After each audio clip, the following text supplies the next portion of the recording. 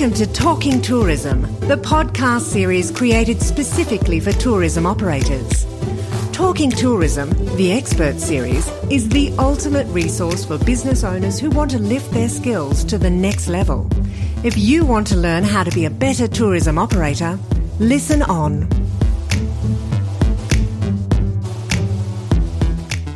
Hello, this is Talking Tourism and I'm Rachel Williams, your host for today's episode of Talking Tourism.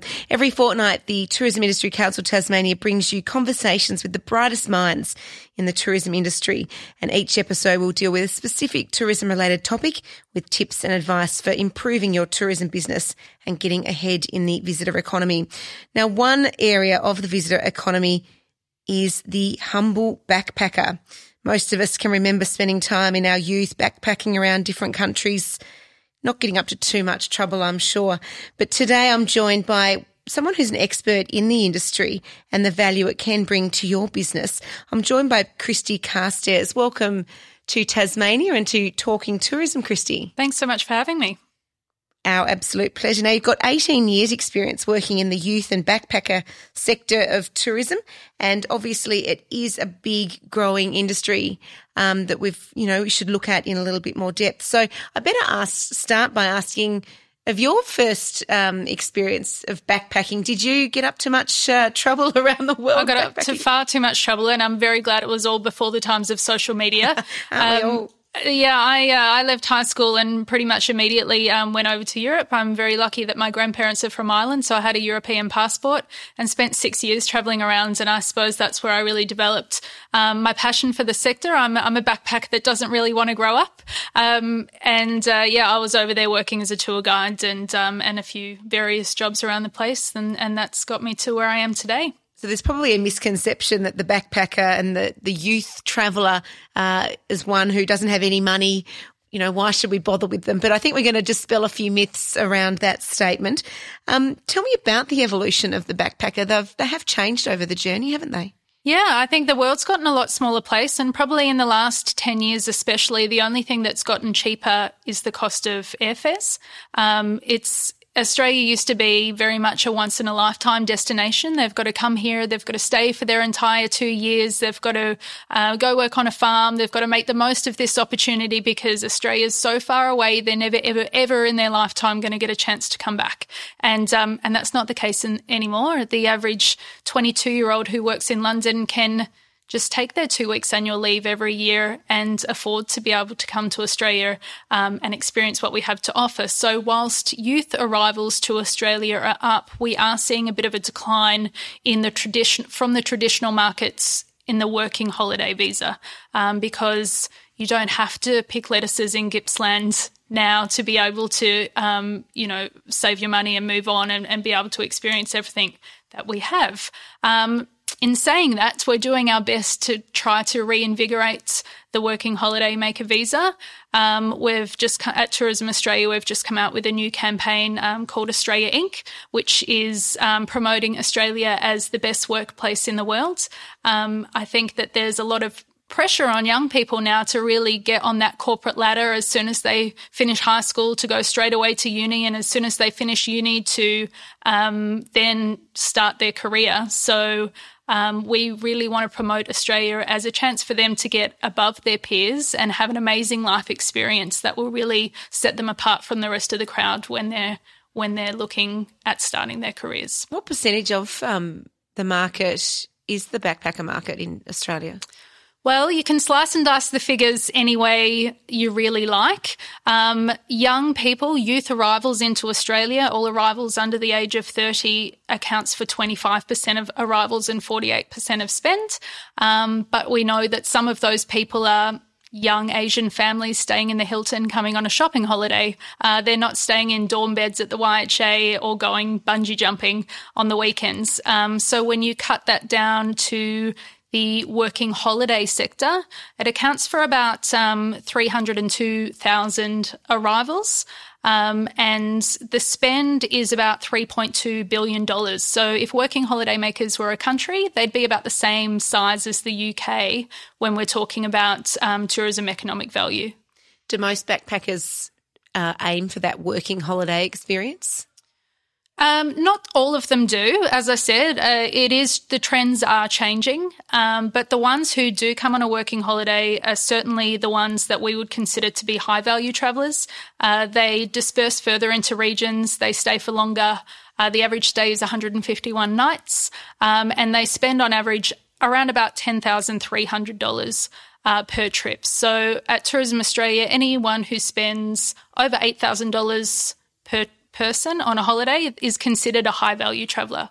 Okay. So that's what we really target. We understand that Australia is very fragile when we're talking from a nature and wildlife perspective, and the infrastructure that we have available to us. So we can't just keep pumping more tourists through the door. We've really got to aim for those high value travellers, and backpackers and working holiday makers certainly fall into that category. So from that, I'm assuming there's a huge potential for a number of businesses around the country to actually tap into this market that at the moment they probably aren't aware actually have any money to spend. Exactly. And this segment isn't sexy. It's not as sexy. Dorm beds aren't as sexy as luxury lodges, let's face it. But there is a lot of money out there to be made. And I think that Tasmania has a real advantage because for those working holiday makers that are aiming to get their second year, they have to do 88 days of regional work, either in agriculture or in construction, and all of Tasmania is considered regional.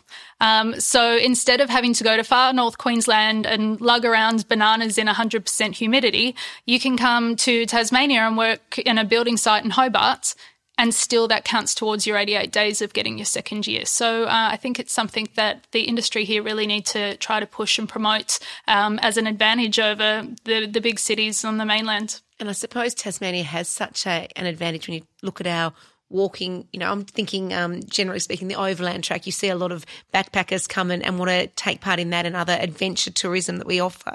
But there is so many, there's so many more berry businesses starting up. There's the apple orchards and cherry orchards. They all need labour from backpackers, don't they? Yeah, and the wineries as well. And it's not just the hiking. There's become a real niche for your mountain biking here as well, which is of particular interest to that market segment. Mona is universal, of course, and some, the food culture here as well is universal. So there's certainly plenty of opportunity, and I suppose there's not many operators that have a real focus on that market here. There's two tour companies I can think of off the top of my head, and there's a few hostels dotted around, but there's certainly lots of opportunity for growth in this area. So does Tasmania have a different aspect to the travellers it attracts compared to the rest of Australia in terms of that backpacker market? No, I think that generally, as I said, the backpacker market, they visit more destinations than your regular tourist who might come to one or two cities in their holiday and then leave again. So the proportion of working holiday makers that visit more than 8 locations during their time here in Australia is very high. So that means that of all tourists, you would think, if you put everyone in the same bucket, of all tourists that come to Australia internationally, you probably have a higher chance of attracting a working holiday maker than someone else if they're just going to go to the main destinations and tick places off their list. And where are they actually all coming from internationally? UK is still number one, and then Taiwan and Korea are also up there quite highly. But the main ones that we're trying to attract through our Australia Inc. campaign is the UK, Germany and France. We're traditional core markets. Okay, so I'm a tourism business operator in Tasmania, perhaps haven't thought of the backpacker sector or the youth market as something that could be lucrative for my business. How can I go about changing my offering so that I can attract them? We have heaps of resources on our corporate website at Tourism Australia. So if you go to www.tourism.australia.com, you'll find lots of resources on how you can get involved in our campaigns and what we're doing. We've also created a lot of content through our australia.com sites about things for backpackers to do, places for them to go, suggested itineraries. You can have a look at that, make sure your business is being featured in the right places. You can also get in contact with me. I'm the Industry Relations Manager at Tourism Australia, and I'm more than happy to pass on any information about what we're doing and the stats and information that we have on the segment and pass them on to anyone who's interested. So I'm assuming, though, that you don't have to be a specific backpacker business to attract backpackers, though, do you? What can, not your Hilton, but what can your more exclusive businesses do to try and tap into that market? I mean, it is very broad, I suppose. We've got lots of big companies that cater to both the mainstream tourism and working holiday makers as well. Big companies like Quicksilver and Sealink, they all have products that they've adapted to be able to suit those on a tighter budget, who may have more time and less money and on a daily budget. So it's just all about not changing your core product, but just maybe adapting that slightly for the working holiday makers. Can you give us some more advice around that adaptation? I suppose, making sure you're digitally ready. Working holiday makers tend to not book through the same traditional travel trade that mainstream travellers do. It's all online. It's all at their fingertips, and it's got a much shorter lead time, I would say, than your regular tourists. So making sure that you're easily bookable online would be a first step. Making sure that you're advertising through channels that they're looking at, like Facebook and Instagram, and trying to get involved in, digital marketing campaigns as well. So you were once the president of the Backpacking Operators Association of New South Wales. Yes. And vice chair of the National Backpacker and Youth Tourism Advisory Panel. What's some of the feedback been, both positive and I suppose negative, about some experiences that backpackers have had? I'm tipping there'd be a few tales to tell. There is a few tales to tell, and those industry bodies are in nearly every state and territory, and it's just where backpacker operators get together and work together as a group, so they have a louder voice, I suppose, like any kind of industry council. And you do get amazing feedback of life-changing holidays, people coming to Australia on a working holiday and meeting their partner and getting married and having children and coming back on their honeymoon. And it's fantastic stories that you hear. Well, you do hear some bad press stories, I suppose, sometimes related to conditions and farm work and extreme heat and bugs and snakes and all of the things in Australia that are quite unique to our country from a wildlife perspective as well. And it's just a matter of, trying to combat that and let people know they're not going to get eaten by a shark or a crocodile when they come out and leaving those things out of our marketing campaigns. There was a bit of politicisation around the sector in terms of the money that could be paid to backpackers and the percentage and how long they're allowed to stay here. Just give us an update on where that's at, and I suppose assure businesses that the future of the backpacker business market is assured going forward. Yeah, one of the pitches in our new Australia Inc. campaign is that we do actually have the highest minimum wage in the world, and all of the farms do have to adhere to those minimum wage requirements. So I suppose it's just really pushing that where we are a safe and secure destination, we do have really good high minimum wage, and that everything is above board. The reason that those restrictions with the time that they can work in certain places and the regions that they have to go to is to get people out of the cities and to get people moving, I suppose. The whole purpose of a working holiday visa is a cultural exchange, and it is also to fill a labour shortage as well. So it's great for tourism businesses because everyone benefits, but the political reason that it's there is because it's needed from a labour shortage reason too. So we've got lots of boxes that we do need to tick, and thankfully tourism is a winner at the end of all of this. But we do have to have, the government has to have those restrictions there in place to fill those gaps and to get people moving out of the cities, which is good for Tasmanian operators. And I'm assuming there's plenty of stories of these tourists, the working tourists who, as you say, find their families and end up coming back here for holidays. They're probably not coming back as backpackers, are they? They are most certainly not. The lifetime value of a working holiday maker over the course of their lifetime is immense. And I'd love to try to get my hands on some stats to see, as a 20-year-old working holiday maker, how many times on average working holiday makers end up coming back throughout their lifetime. I'm sure that kind of data would be really interesting. And so for someone that's operating a hospitality or accommodation business that doesn't attract backpackers at the moment, what would you say to them? for your kind of stock standard hotels, if you've got quad rooms, you can rename those to backpacker rooms. A lot of the time, those rooms, a four bed, a quad room in a hotel is going to be the same as 4 beds in a 4-bed dorm in a hostel. So maybe rewording it, maybe trying to work with the OTAs that focus on the youth sector, like Hostel World, for example, and putting your hotel quad rooms on those sites to try to attract backpackers. And is that a risk for businesses to deviate from their current market when there is often, and, let's be fair, backpackers don't have a great rap all the time for the way that they behave? Is that a danger for businesses? No, I wouldn't have thought so. I think that Australia has moved on a little bit. We used to promote ourselves as a real party destination and a place for you to come and get drunk up the east coast of Australia. And I think that backpackers have changed, and we've certainly changed the way we market Australia now.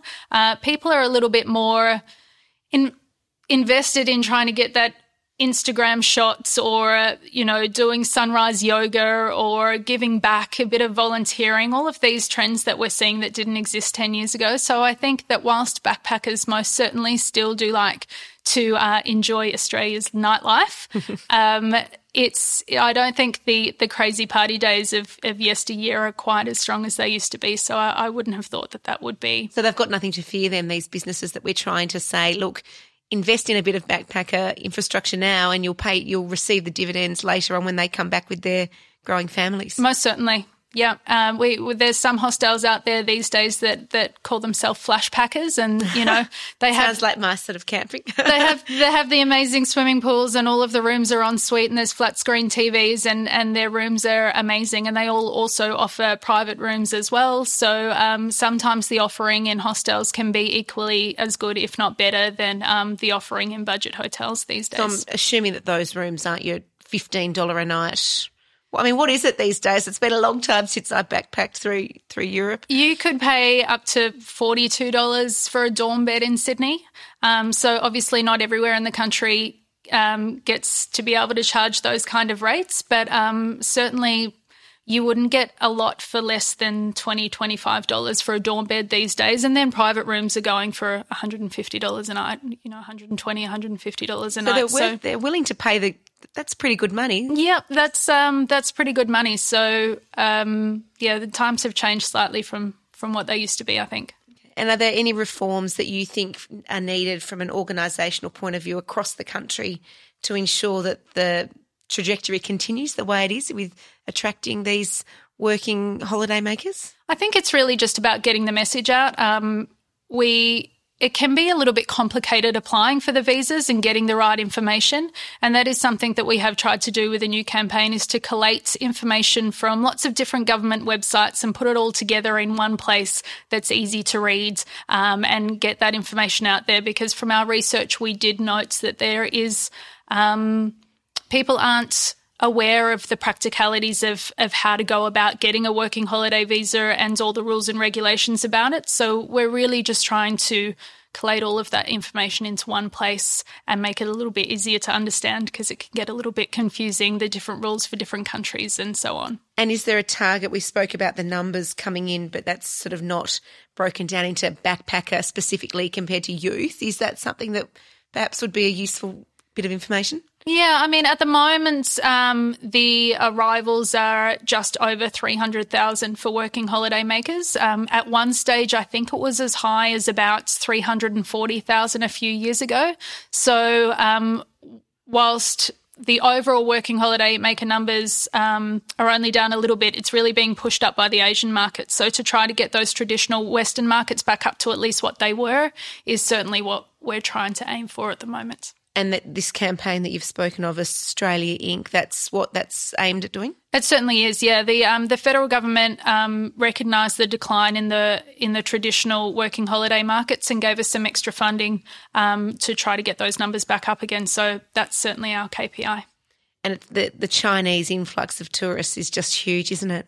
Yeah, and it is big on working holiday makers as well. They can apply for the working holiday visa, but we do find that the Chinese on the working holiday visas, they do a lot of farm work and they're extremely hardworking, and they're certainly ticking the box for the labour shortage. But from tourism product and experience perspective, it's really those Western markets that are driving that.